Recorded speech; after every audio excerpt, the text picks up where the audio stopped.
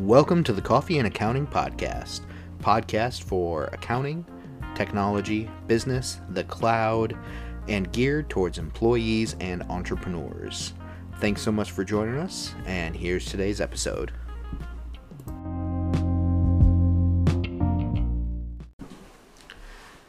Good afternoon. Welcome to Coffee and Accounting. I have with me here a good friend, David Rubin, and he's going to tell us a little bit about his company and what he does.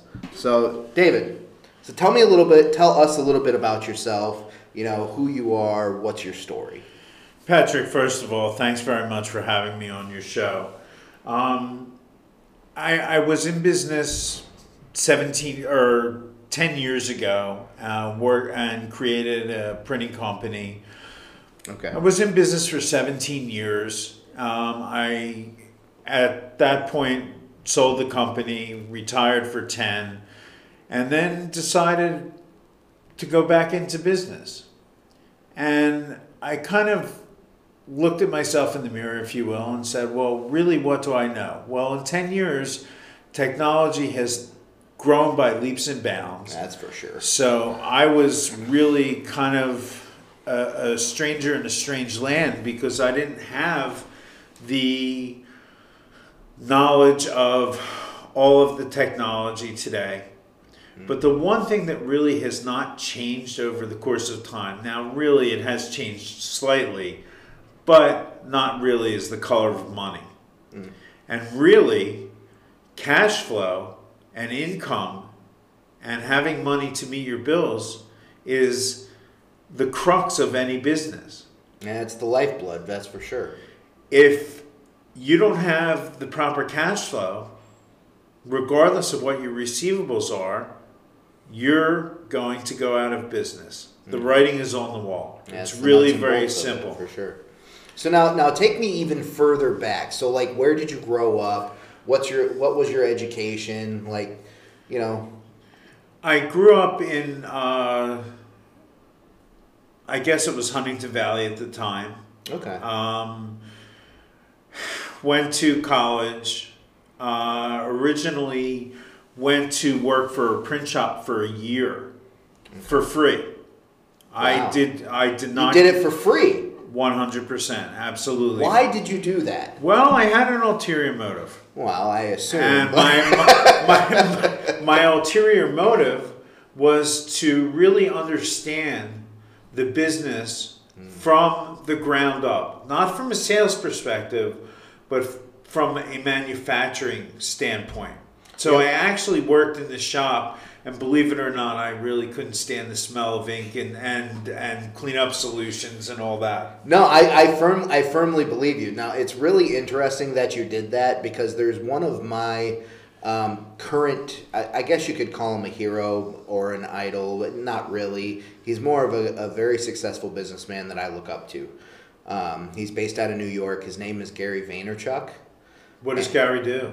He owns a Madison Avenue advertising agency. Okay. He's got 800. So he thinks out of the box. He thinks out of the box. No question about it. I'm Absolutely. sure of it. So he started out in New Jersey. He's an immigrant from the former USSR. He came here with his family. His father got a job at a wine store and eventually bought it. And then as a child, he ended up working in the liquor store with his parents. And when the internet came on and YouTube became a thing, he started this thing called Wine Library, teaching people about wines and pairings and things. And he grew his father's business from $3 million annually in revenue to over $60 million annually in revenue. That's awesome. Right? So after that, he left his father's business. None of that was his own. He left his father's business, started out in advertising, has written 3 books and stuff like that. But that's one of the things that he tells young kids to do. He says, if there's something you want to learn, go do it for a year for free. Go do it for free. Just eat shit, go do something, and just get it done. And You're making me smile because I've never heard of anybody else doing what I did. And I think that's people are missing that today, are missing that apprenticeship mentality or experience that could help them get further in life than just going to college. You know what I mean? You know, it's funny. When you go to college, they give you books. And you read the books and you do the best that you can do in terms of the grades that you achieve. But in terms of real life experience, it doesn't teach you a thing. Yep. So to continue with my story, I worked within the print shop. And like I said, I did not like the smell of ink or fountain solutions, but I put up with it and I really learned the business. This happened in probably a long time ago, 1985, 86, when there was the explosion of PCs in the marketplace and they had continuous forms. Yeah. So I decided to do a kind of business analysis of, well, how smart would it be for me to open a print shop to do continuous forms in the hub? We're in Philadelphia, by the way, and I don't know if the audience knows that, but in the hub of Center City, did a business plan, realized what my costs were going to be for rent and employees and even down to the cost of rags. I opted, and then once I looked at that, it was really a simple decision to make that if I was a broker and actually brokered the business, the money that I would generate as being having a brick and mortar store, if you will, the cost just to meet expenses, I would have over a 6-figure profit if I was able to generate the same as a broker. Yep. So my decision was really very simple, and that's what I did.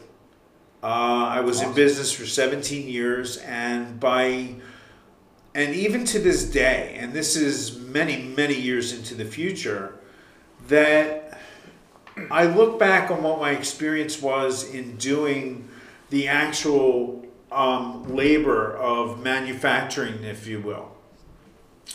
It was an invaluable time, the time was invaluable because I knew the business. I knew the business as well as the people that I was hiring to be able to produce the product. I think I do things in a little bit different manner. I do things in a little bit different manner than most.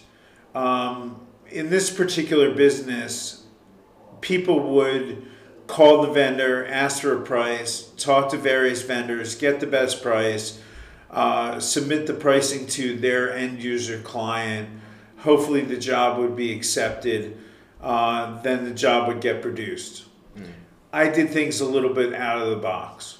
What I did was I negotiated all of the costs in front, from the pre-pressed portion to things as simple as cutting down larger sheets of paper and costs all along the way, so that I never had to call my library of vendors. What I would do is I would always gauge the product that had to be produced on the most cost-effective equipment, utilize the library of vendors that I had to produce that equipment, produce that product, regardless of what it was, whether it was a super high-end brochure, whether it was a huge catalog, whether it was something even as simple as letterhead and business cards, though that wasn't our focus, but more of an accommodation for our clientele. Right. It worked out extremely well. It was, like in any relationship, it takes two hands to get washed. That's right. My client always got what they needed at a competitive price, but the service was exemplary because I was not doing the manufacturing. I didn't have to worry about... No, you could truly be client-facing and focus on your customer service and making sure that their needs were met and understood 100%, instead of trying to juggle everything at once: the manufacturing, the printing, the quality control, sales as well as the client facing service. And also, once and printing is an interesting industry in terms of everything that's produced is proprietary. Yeah. I mean, perfect example would be if I printed business cards for you, Patrick, and it had my name on it, it wouldn't really be good for you. No. But what's really crazy about the printing industry is that everything is client specific, yet you still have to extend credit to them and invoice them once the job is done. So I was caught in a situation where I had to have really good cash flow. Yeah, you had because to manage it well. because I had to pay for my product. I also was getting a discount from my vendors by paying the bills early, which was found money. And that's probably the other thing that people listening to this don't realize is that you had to pay your vendors up front and then wait to get paid from your customer, right? 500%. You could not be more accurate. So there was a tremendous. If you don't manage your cash flow, you would have been sunk quick if you didn't learn how to do that. Absolutely, I would have been thrown into the water and not knew how to do a stroke. Yeah. So it was really very important to do that. It was also important to be able to pay my vendors in a very expeditious way in order for them to give me the pricing that I needed for me to maximize my profit on any particular job. Right, because you would get anywhere from 5, 10, 15, 20%, or maybe even 30% off sometimes just by paying your invoices early. Well, actually, it wasn't really quite that high because what I did was I had supplied everything to my vendor base, specifically paper. Paper can be a tremendous, and I don't want to go into a whole ton of detail about printing. Well, then let's move on from that. Let me just finish this one concept. I would supply them with the paper so that they didn't have the outlay of the cash and having to wait to get paid by me. Okay. And they were working at an 87.5 to 91% gross profitability. Okay. So for them to have me show up with a job, they were standing there with welcoming arms. Yeah. And they knew the jeopardy of getting paid was zero. And also it was basically, for lack of better words, invoices were paid on receipt. Okay. Unfortunately, in this world that we live in, not everybody has that same posture when they receive an invoice. Now that segues beautifully into your current company. What are you doing now? Tell me about your company now. What company are you working on now? The name of my company is Credit Management Group, and there's also another sister company which I also own called CMG Systems.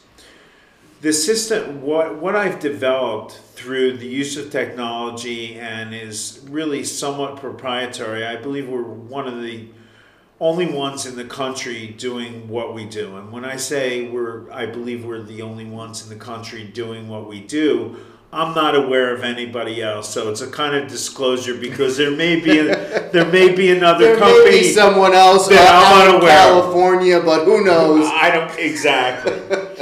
So, knowing what my past situation was and how important cash flow was to me personally in my other company, that's true pretty much for any company.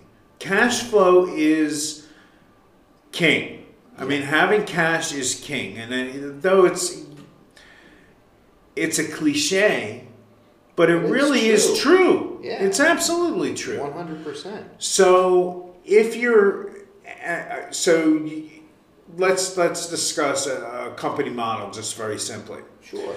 The company model performs their service, whether it be a lawyer, whether it be an accountant, any true professional, or a company that's actually distributing a product, but they don't do payment on receipt or cash before delivery, and they have to go ahead and invoice their client. Well, they've already bear the cost of the service and all that. So they send out an invoice, and then really what happens when the invoice is not paid within terms?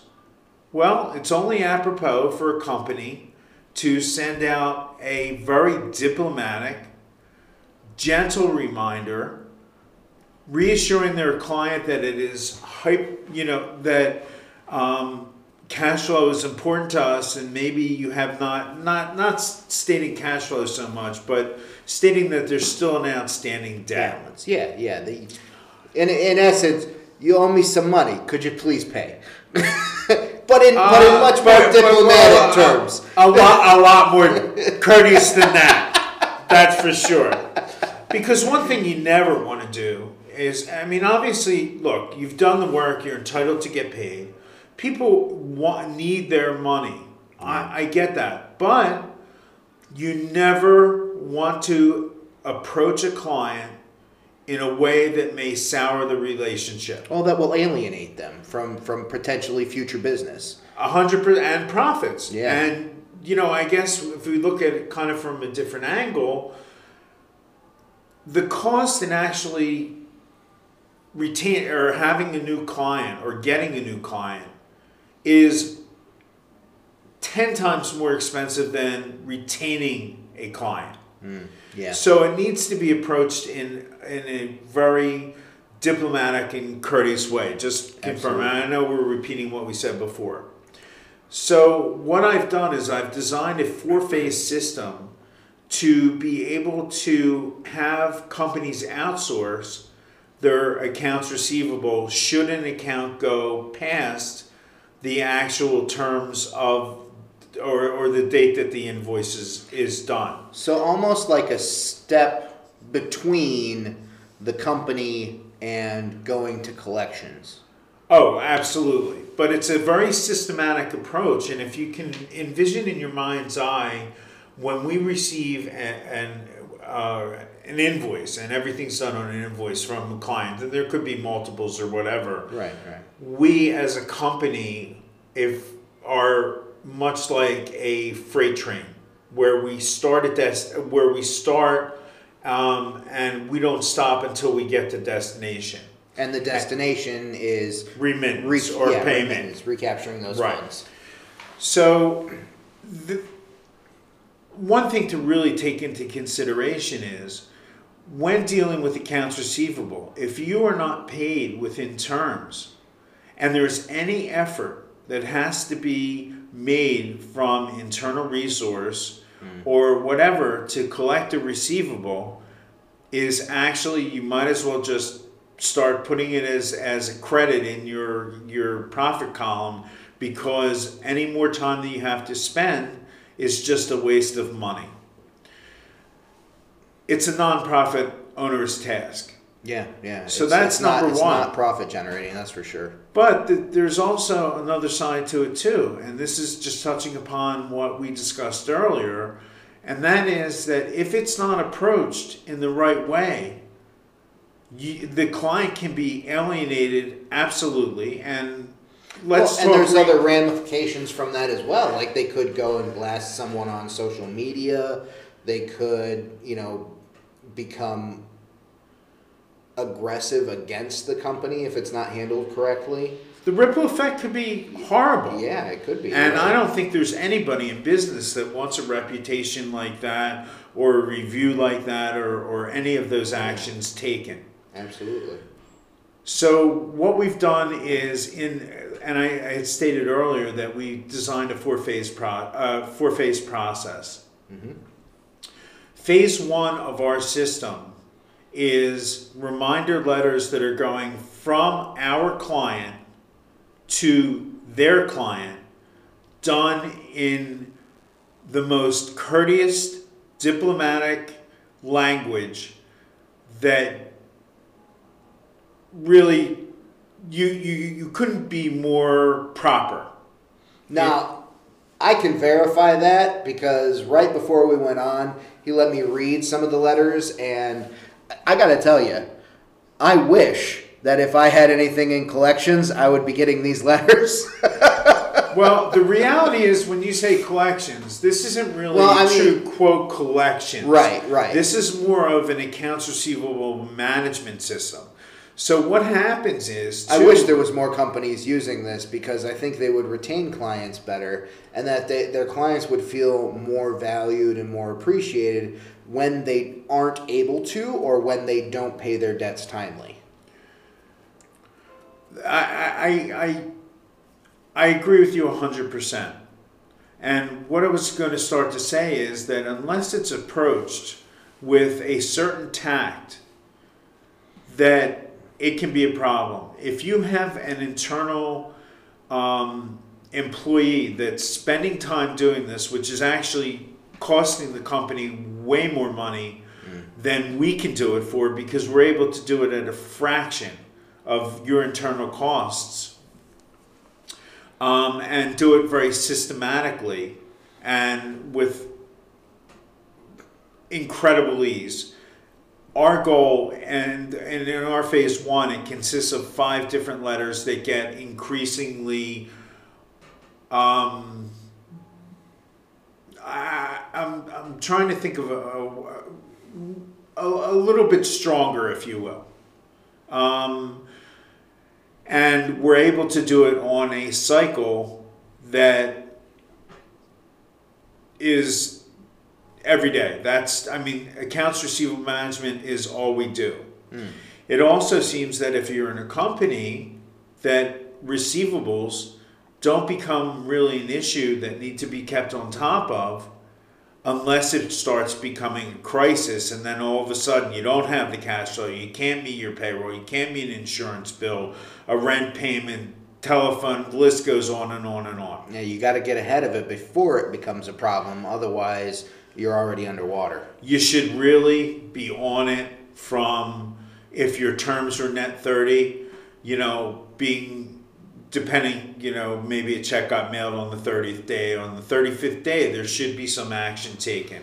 Well, and any good bookkeeper that's in that sort of position in a company that's going to be monitoring, or a controller, they're going to know that the terms may say net 30, but at net 15 you start checking up.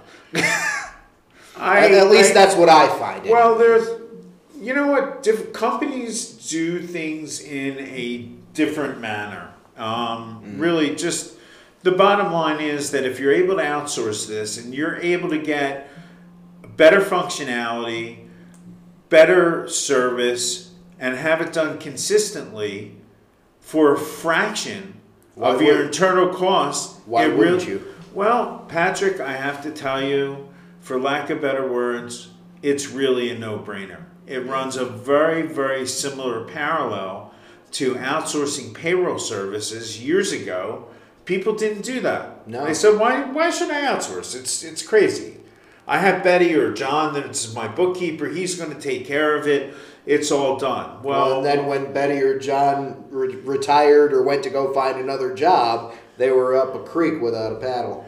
Or they realized that when Betty or John were getting paid, that they were making well over $30,000 a year, and then they found out through the evolution of automation that instead of having somebody perform that task internally, ultimately they could get it done for a fraction of that cost, get better service, not have the exposure of mistakes with the IRS, et cetera, et cetera, et cetera. And when mistakes happen, have someone else take care of it for you. Absolutely. And I think probably when you think of any entrepreneur who's successful in this world, if there's a way to delegate the authority to someone who specializes in a particular area of function for a whole lot less than it would cost you internally, it's certainly something that should be taken advantage of. It's a no-brainer. Absolutely, absolutely.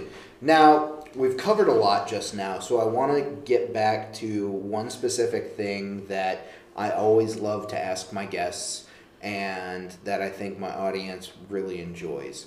And that is, what made you want to become an entrepreneur in the first place? Patrick, I thought a lot. I thought a lot about this, and I think that being under a certain corporate constraint and having to follow corporate policy for me was a little difficult, because my ultimate goal was to do the best thing that I could do for my client. And the position that I always take is, regardless of who the client is, I step into their shoes. And see, that's a very diplomatic answer for David doesn't play well with management. That's really the true story. But I looked at it this way, to continue on with my diplomacy.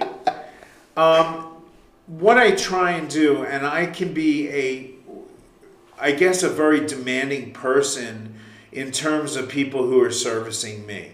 Well, because you've got quality standards and you give those quality standards, so you expect those quality standards. My goal is always to do better. Always to do better. So therefore, I would expect that let me back up just a minute. If I were to enter my client's shoes, I would ask that, I would be thinking, what can you do for me? And this is all about what can be done for my clients. Absolutely. There are a lot of times where I've been speaking with clients in terms of how to pursue things and how to get the best result without, again, jeopardizing client retention. And I've kind of guided my clients. Our success rate has been excellent. The reviews that I've received from my clientele are super. I don't always agree with my clients in terms of the ways that they would like to approach things, because sometimes the client may not be really understand what the most effective approach might be, and always protecting their best interest at every turn of the fence. And I mean, that's why they hire you. They hire you for your expertise and for your results. I mean, right? That's bottom line. Well, yeah, but also I think personal service. I think my clients receive me in a different light than they may receive other businesses, meaning that I take a personal interest in absolutely every account that I have and look at what the best approach is going to be to accomplish the goal that's at hand. So if I can break that down, what you've just told me, and please correct me if I get it wrong, but the reason that entrepreneurship was meaningful or attractive or enticing for you was because you wanted to provide a level of service that you saw was not being offered already. You saw a problem, you wanted to solve it, and you felt that the only way to accomplish this was to go out and be the change. I think you're right. I think that it really has to do with open thinking. And not being controlled by corporate policy and standards that are established by somebody who may be higher up in the corporate chain that really isn't in the trenches. Who has never been in the trenches, who has never done the jobs. Absolutely. Throughout the company. And that's one thing that I, as a CEO myself, that I always try to maintain is a working knowledge and a practical application in every aspect of my business. There's not a position in my company that I'm going to hire that I haven't done yet. That's my goal. We go back to the me starting and working in a printing company for nothing. Yeah. It's exactly the same thing. Mm-hmm. And I have to say, when I'm able to help a client and really kind of enter their shoes and look at it from their standpoint and get results, it gives me a real internal smile and a true sense of satisfaction that we were able to help the client the best way that I know how within the arena in which I work. which a lot of times it's uncharted waters for them. Now, if you could boil it down, and thank you for that, I appreciate your response. If you could boil it down to one thing, what is the most valuable thing that you provide to your clients or that you give them back? It's a good question. It's not an easy question to answer. But the one thing that we are able to do within Credit Management Group and CMG Systems is almost be like their own in-house accounts receivable management department that is all that they do. And we're almost like we're in a back small closet behind the scenes that they don't have to worry about it.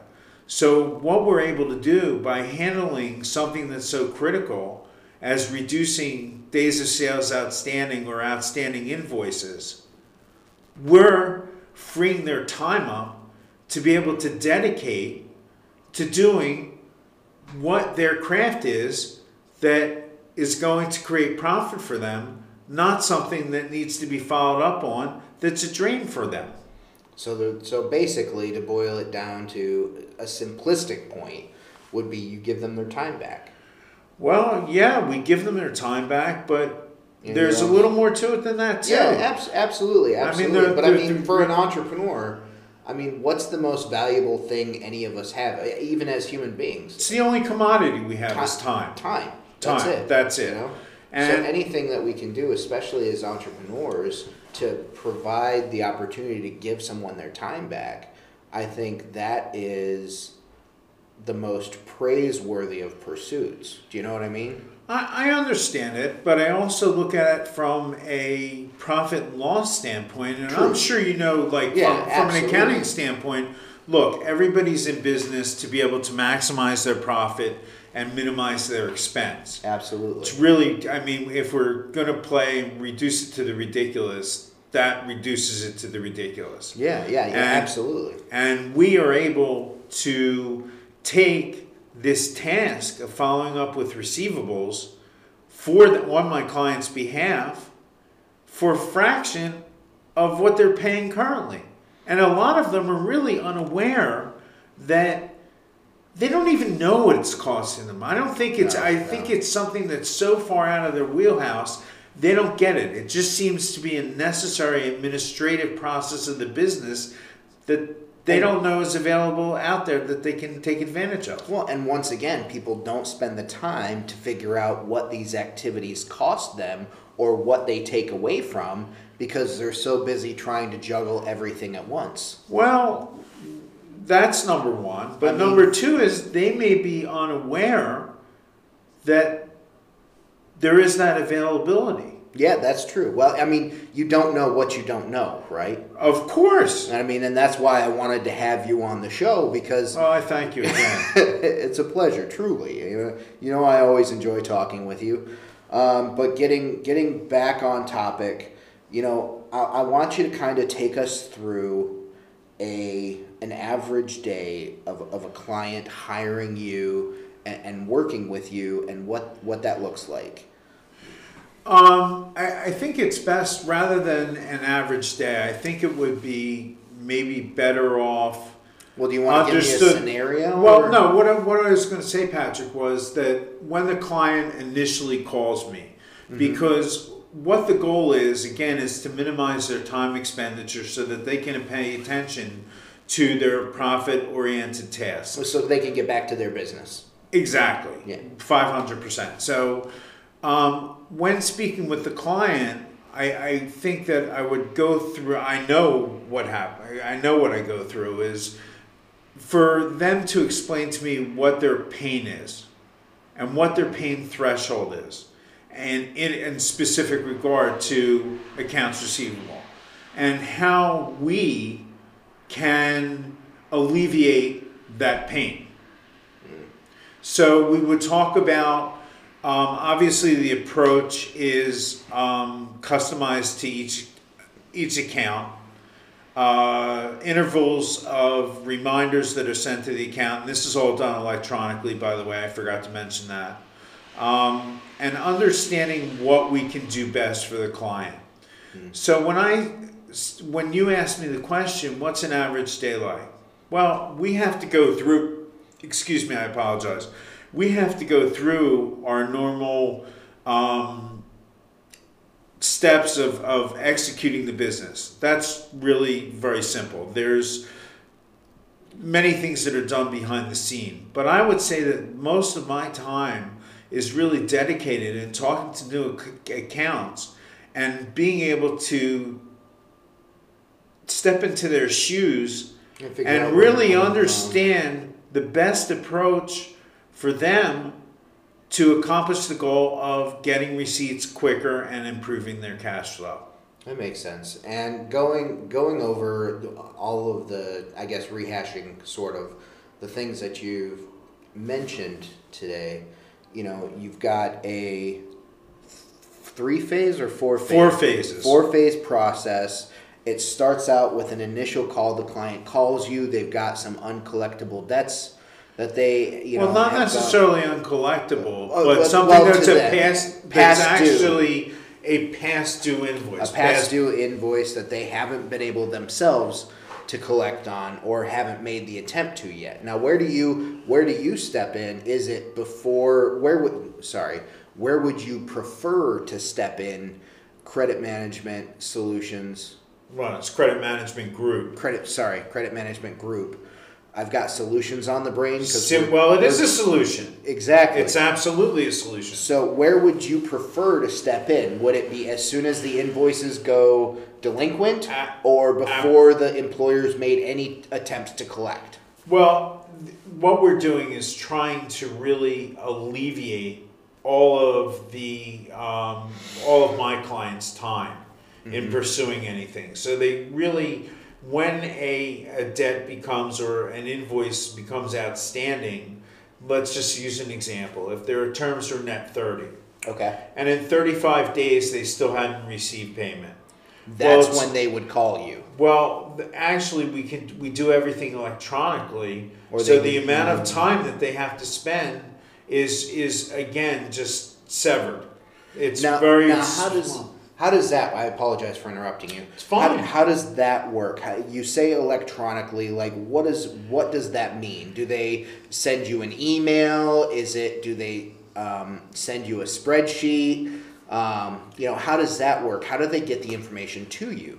Really, very simply, we have a design template which has all the pertinent information, specifically client name, address, invoice number, invoice date, and they put it together in or just add it to the spreadsheet, an Excel spreadsheet, and then send that to me. What I'm able to do, and the reason that we're able to be so cost effective, is that we're taking true advantage of technology. I'm able to take the spreadsheet regardless of how many outstanding invoices there are and download it automatically into my system, and then the reminders are automatically generated. Since the original inception of the client, we've already established how we would like to approach it in terms of intervals and dealing with the clients. Okay. Now, step 1, phase 1, consists of how many letters? There are 5 different letters in phase 1. And I also, I'm smiling as I'm saying this because there is no way that without the technology that we've developed for another company to do it. Our cost for should we have to go through the series in phase 1 of the 5 letters, is $15 flat. Wow. Period. It's very inexpensive. Yeah. And at any time prior to the next interval going out to my client's client, we would be in contact with the client electronically, and anytime that they receive payment, we supply to them also a remittance sheet. When they get payment, they simply have to put an X in a column, send it back to me prior to the next interval being done. They're removed from the system and no further contact is made. Perfect. So that's number one. Now phase 2. Tell me about phase 2. Well, what happens is that if we are to have to go through all 5 letters, and we're working on if we opted for a 15-day interval. Now, please understand again that this is already an account that's aged 30 days. Yeah. So that if you're able to send a reminder to them, and again with the most courteous language probably that you could do, or anybody could compose. You catch more flies with honey, right? Well, yeah, and it just is what it is. But sometimes people just do not pay for many, many reasons. You know, cash flow for them may be a real issue. That's number one. And if you're not something that they require to operate their business, they may put your invoice at the bottom of the pile and not be paid. At the back burner. So you always, nothing is better in this world than redundancy. Certainly if you have a receivable and it goes beyond aging days and it's not addressed, don't think that somebody else is going to address it, because they're not. So anyway, if we're able to go through all 5 letters again for the $15 through phase 1 and run a 15-day interval, now 105 days has gone by. Yeah. It's a lot of time. It's, it's a lot of time. But who knows why? And now here in phase 2 of our system, and in the letters 4 and 5 of the phase 1, it mentioned CMG Systems. CMG Systems is my sister company, as I said before, and it's truly a collection agency. But, and this is really funny, but this is absolute. I see it happen every day. When there's introduction of a third party regarding a debt, then it gets addressed. I don't know why people do not take as seriously coming from the original creditor rather than intervention of the third party. But that's just reality. Yeah, true. So phase 2 of our system consists of 3 letters. Now the letters are coming from CMG Systems, and in the letters it's stated, the first 2 words in letter number 1 are bold and all uppercase. And those words are courtesy notice.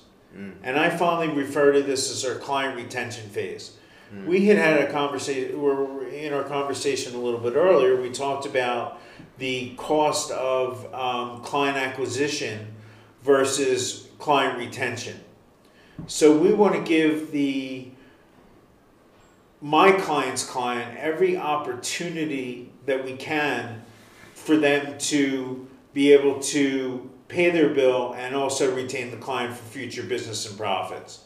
Absolutely. That cost for phase 2 of our system is again $15. I don't know how anybody in this world for $30, if we had to go through complete phases 1 and complete phases 2, to be able to send out a total of 8 pieces of correspondence for $30. Well, and we're also at, if they make it through complete phase 2, we're at 200 days? It's not 200 days. It's right around, like 175 days. Okay. Now, look, Patrick, I have a certain kind of posture in addressing this, and this is maybe thinking a little bit outside the box and talking about not falling under corporate constraint or something like that. I will not send out any correspondence after 12 o'clock on a Friday, period. Because when somebody receives something at 12 o'clock on Friday, who knows what their mental outlook is? They want to look at like they want to get out for the weekend. Yeah, You know, they're definitely not thinking about anything else. Right. So what's going to happen is it's going to go into the to-it pile. Yep. And then nobody ever gets to it. So therefore, it's not going to have the impact that it would if it was sent Monday through Thursday, or Monday through Friday by noon. Yeah. So when we were talking about the days, I also will not ever send anything out on a weekend either. Mm-hmm. For the same reason. The impact is not going to be there. Now, if I can go again, and I constantly am entering putting on my client's shoes, that if I were the client, I wouldn't want things sent after 12 on Friday, and I wouldn't want them sent over the weekend, and I want to get the most bang for my buck. Absolutely. So here's the kind of thinking out of the box, and that's how that happens. So now, that's phase 2. Now, what's phase 3? Well, at that point, Patrick, we're no longer thinking about retaining the client. I mean, well, you know what? You have to make that decision. Really, when I say you, I'm saying my client. The entrepreneur, or company, whatever it is. Regardless, do you really want to do any work for a company that's going to pay you in 175 days? Well, here I put on my client's shoes again. You know what? No, I don't want that client.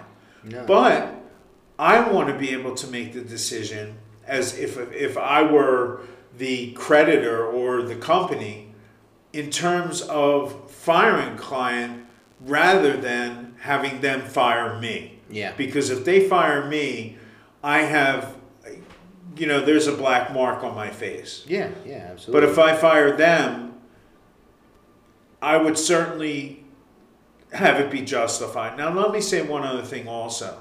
That in these letters, it's absolutely clear that if there's a problem with the bill, or if they, just to resolve the issue, to call our client directly. In phase 1 and phase 2, we don't get involved in touching the money at all. Yeah. We only precipitate payment. So therefore, if somebody were, let's just pick a number just for the sake of discussion. And this is a very low amount, but if an account owed $1,000, mm-hmm.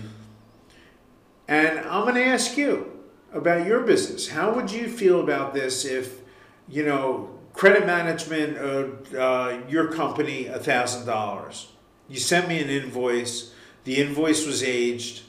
You sent me a past due and said, if there's a problem, please contact us. And the wording, certainly I would show the wording to client for it to be acceptable to them. Yeah. And I said to you, Patrick, I am in trouble. I am really having a problem with my cash flow. And what I'd like to do, if it's acceptable to you, is I'd like to pay you $250 a week because I can't afford to be able to run my company and satisfy your total bill of $1,000. What would your reaction be? I'd say, of course, because I'm still getting paid, and I may be able to, figure out a way to help you get your business more under control, or, retain you as a client. I'd be okay with that, personally. Patrick, you're the nicest guy in the world, but I have to tell you, you're not special in this regard. Yeah. All companies will make those types of accommodations. And when you make an accommodation like that with the client and speak to them as people instead of as a robot, yep. Your relationship becomes cemented. Mm-hmm. And isn't that what everybody in this world is looking for? Absolutely. Right. So let's move on. Yeah. Now we've made the decision, we've gone through and we're at 170 or 180 days because of weekends or, however it ended up falling.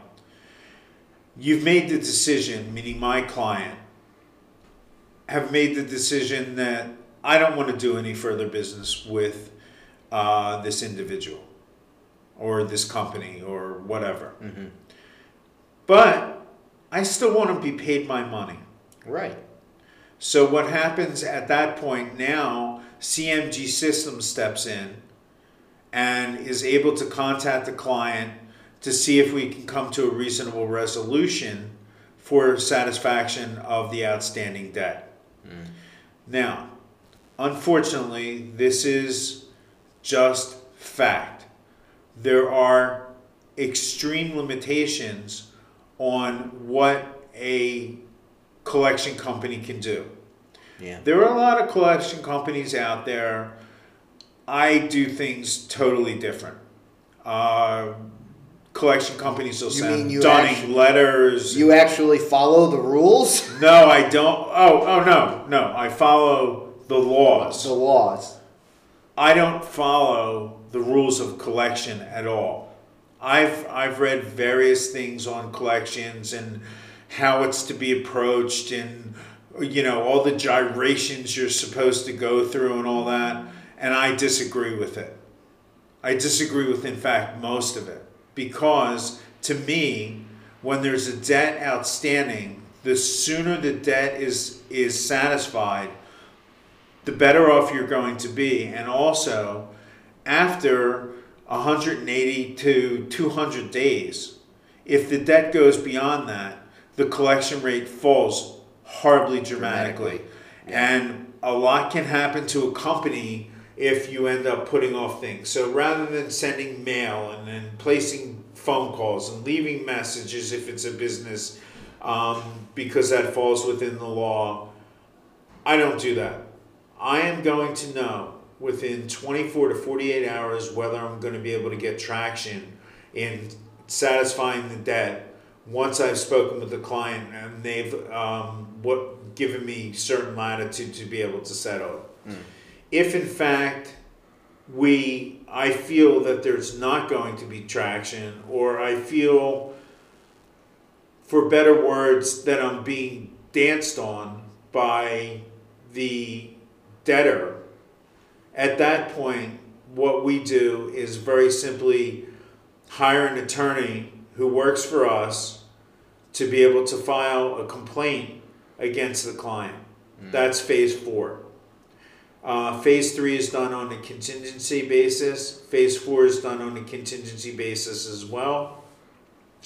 And we talked a little bit earlier about how third-party intervention seems to kind of make people sit up straight in their chair. Spark a result, yeah. Well, it's really funny. Because if it doesn't spark a result, then I have to tell you, if a collection company called me, I would not be intimidated. I think their level of diplomacy and act of resolution, or lack thereof. Well, yeah, but that can be addressed in a different way if you really understand the industry and understand what they can get away with. But regardless, when people are served with a complaint and a court date is actually scheduled, or a hearing date, well, they no longer sit up straight in their chair. They stand up. Yeah. And what happens is at that point that we're usually able to resolve this very quickly. I work with my attorneys. Because that's a scary thing for an individual or a business to get. Well, because they're scared. People are scared of the law, and anytime they get called to court, so to speak, even in a civil matter or anything like that, it can be nerve-wracking for them. So I would assume, that makes people stand up and pay attention. Well, Patrick, I have to be very candid with you. There's no reason in the world why my client shouldn't use the law to their benefit. Absolutely. And that's what we do. And the amount of time that it would take a client to actually do this, find a lawyer, go through it, have the lawyer file the complaint, would be just unbelievably time consuming. And a lot of people just say, you know what? It's $1,000 or it's $2,000 or $3,000. It's not worth my time to do that. We do that for them. And what is really the value added part of our phase 4 is, and let's just talk brass tacks for a minute if we could. Sure. When you're dealing with attorneys, a lot of them are very busy. They are under incredible constraint because of any hearings that they have to go to. The judge is going to tell them where to be, when to be there. It's not up to them that they say, well, you know what, I would really like to have coffee with Patrick at 11 o'clock. Can we change our hearing date to 11:30 so I have time to have coffee? Judges aren't that amicable? Well, they might be, but I think they were in My Cousin Vinny, the movie. But he was kind of tough too until the very end of the movie. But in any event, what we are able to do is kind of spearhead it and work as an intermediary between my attorneys and my client. And because it's also, for someone to retain a lawyer and go through all that mess is even more time consuming. It's not worth it. And costly. So the fact that you can take that as part of your process, as part of your service, and incorporate that, and you're doing all the legwork to make sure that your client gets paid, I mean, that's an incredible time saving for someone who would have to otherwise do all these things on their own. Well, absolutely. And you know, in reality, if you understand, and I don't mean this in a nasty way at all, because this goes into a tremendous amount of detail. But if you understand the collection laws and how the debtor can actually appeal and do all kinds of processes, it is a gargantuan task for an individual to pursue somebody. And even though they hire a lawyer, the lawyer may not be as attentive to them, certainly as I would. So really what I'm doing, not only am I entering their shoes, but I'm holding their hand and guiding them through the whole process. Well, yeah, and you're going to bat for them, which is what... Well, the attorney's going to bat for them. Well, but up until... but I mean, essentially your company's going to bat for them in all aspects of trying to get this debt handled. Exactly the same as if I were the accounts receivable management department that hid in the back closet of an office with none of the associated internal expenses. Now, we're about out of time today, but I want to fit in one more quick thing, and I love to ask all my guests this, and that is, what has been the most unusual or strange thing that has happened to you since you've been in business, or that you've experienced while being in business? And you don't have to go into specifics if it's client related. You don't have to mention any names or anything, but just give me something that stood out to you as strange or weird or funny or ironic, or that just blew your mind, you couldn't believe it.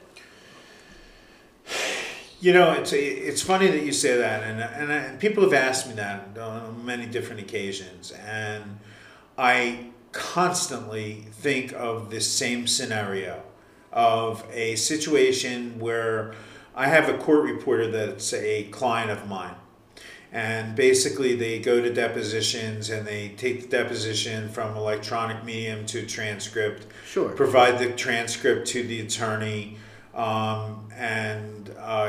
obviously they have to do the work, and they have an outstanding receivable to be paid.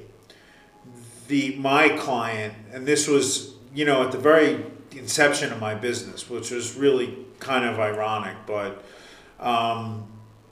he had reached out to the client a couple times and never got any result.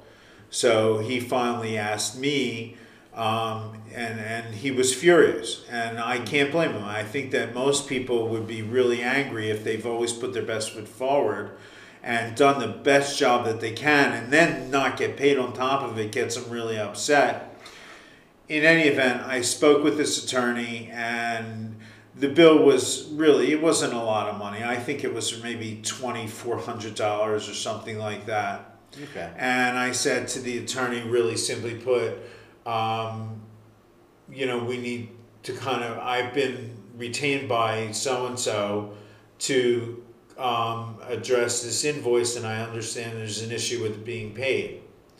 The attorney started saying to me, well, all the money's been distributed and there's no money left to pay this bill. I responded with, well, I understand that. However administration was done within your firm is not really my concern. What's my concern is that the bill is actually payable by you. Your name is on the bill. It's an outstanding amount. And we have a choice. We can either come to a reasonable resolution in this conversation, because this is the last conversation I'm going to have with you. Now, or we can discuss it under a different forum. Unfortunately, a lot of attorneys at times have a holier than thou attitude. They really believe that they're above the law. Well, I don't believe that for a split second. And the reality is, it's not true. So the attorney responded back to me and said to me, are you going to sue me for that little amount of money? And I responded to him, no. I said, I'm not going to sue you for that little amount of money. What I'm going to do is I'm going to sue you for that amount of money, plus the collection fees, which are listed on my client's invoice, which you signed off on, plus interest, plus court costs. So really simply put, how would you like to handle it? Do you want to resolve it, or should we move to a new venue? When I said to him, we can discuss it under a different forum, he knew exactly what I was saying, meaning that I was going to file a complaint against him. And we were able to resolve it in that conversation. And it's really kind of crazy that this invoice had gone on at that point for 100 days. Wow. How the hell I got a check the following day? Amazing.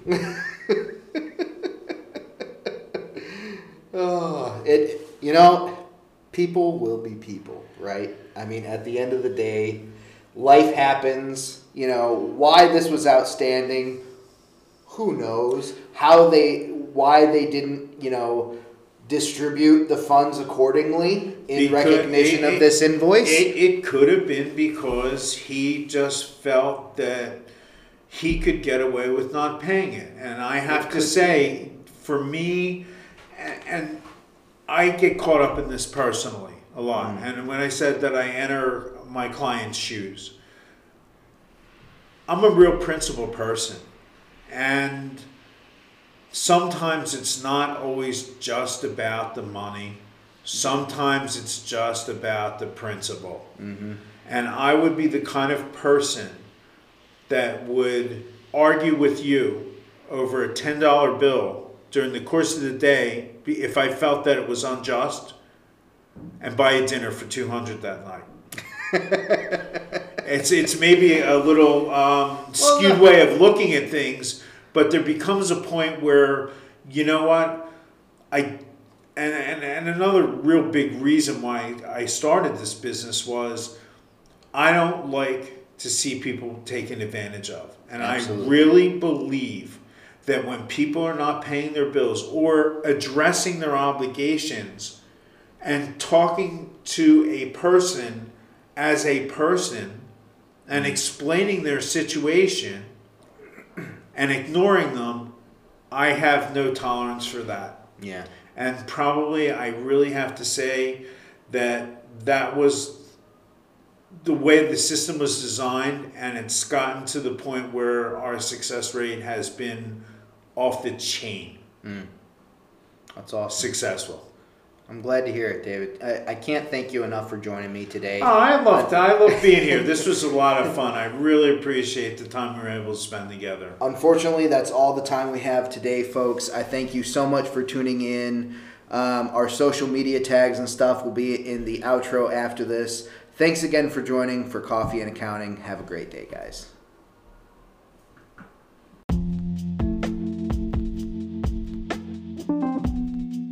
Thanks for joining us today, guys, and thanks for listening.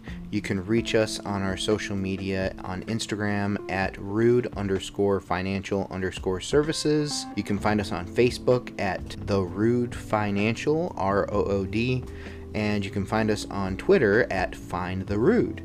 Guys, I cannot thank you enough for your support and for listening to our podcast. I hope you were able to get something out of it. If there's any topics you'd like us to cover or anyone you'd like us to interview or questions that you may have or comments about the show, please feel free to contact us directly. You can also email us at rudeowners@rudefinancial.us. All right, thanks again, guys, and have a great week.